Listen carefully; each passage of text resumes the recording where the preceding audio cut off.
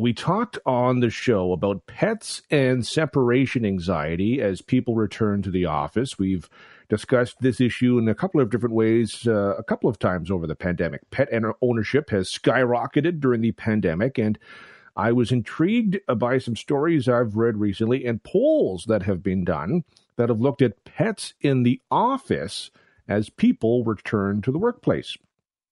How would you feel about pets in the office?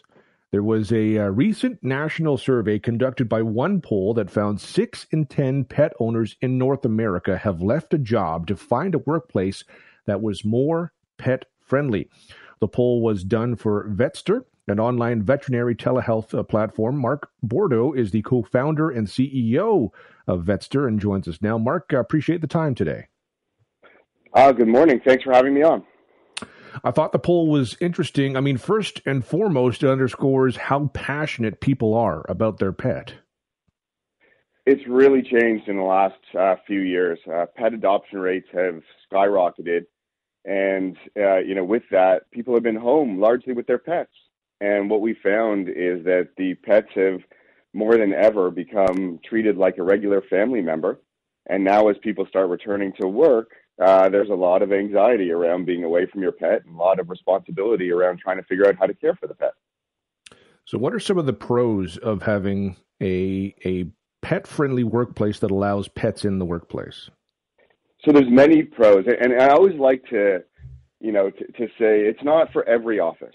I think that's an important note. But when it's right, it's really remarkable. For Vetster offices, we've had dogs in our offices for a couple years now. At any given time, you'd find probably 5 or 6 dogs roaming around the office. And some of the pros are you get to know your coworkers in a different way.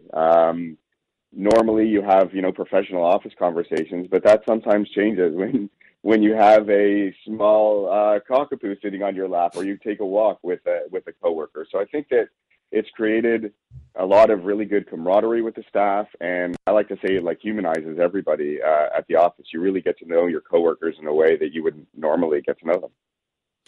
It feels like the 2022 version of it seemed like a decade ago or maybe more, people were trying to have, a ping pong table or something else in the office to really kind of build up morale. It feels like pets are the updated version of that almost. That's funny. We talk about that. We're a tech firm, and a lot of times we would compete with our real estate and office space for things exactly like that. Like we'd want to have the coolest office or the best coffee machine or, like you said, the best ping pong table. But today, being inclusive and allowing for not just pets in the office, but allowing for pet benefits or understanding that your staff really need to think about their pets and how they care for them. Example would be we have a Vetster for Work product, which allows employers to offer their employees Vetster telemedicine care. The employees can do that right from their computers at the office and really get a unique benefit that is different from some of those other benefits you just mentioned.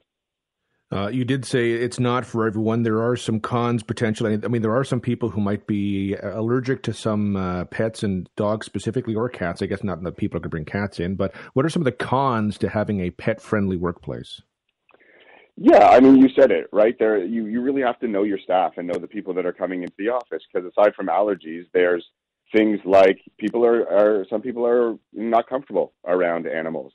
Certainly, you have to be tolerant and understand that there's going to be distraction at work with barking and some accidents that the dogs would have from time to time. So you have to be a tolerant workforce for that. But I would say those are some of the major ones, just behavioral issues with the pets as well as the odd distraction. Do you think this is something that, more workplaces are considering? I mean, the poll found, 6 in 10 pet owners looking for a workplace that's more pet friendly. It does seem to be a trend.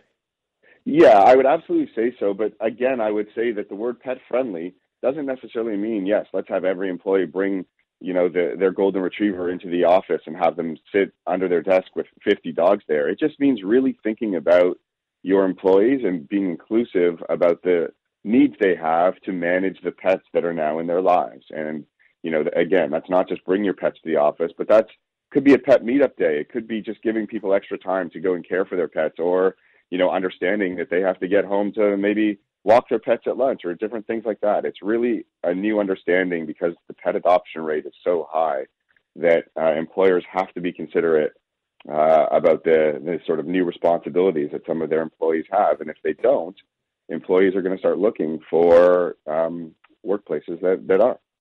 It's a really good point. Mark, I appreciate the time today. Thank you very much. Yeah, thank you for having me on. Have a great day. You as well. That is Mark Bordo, co-founder and CEO of Vetster.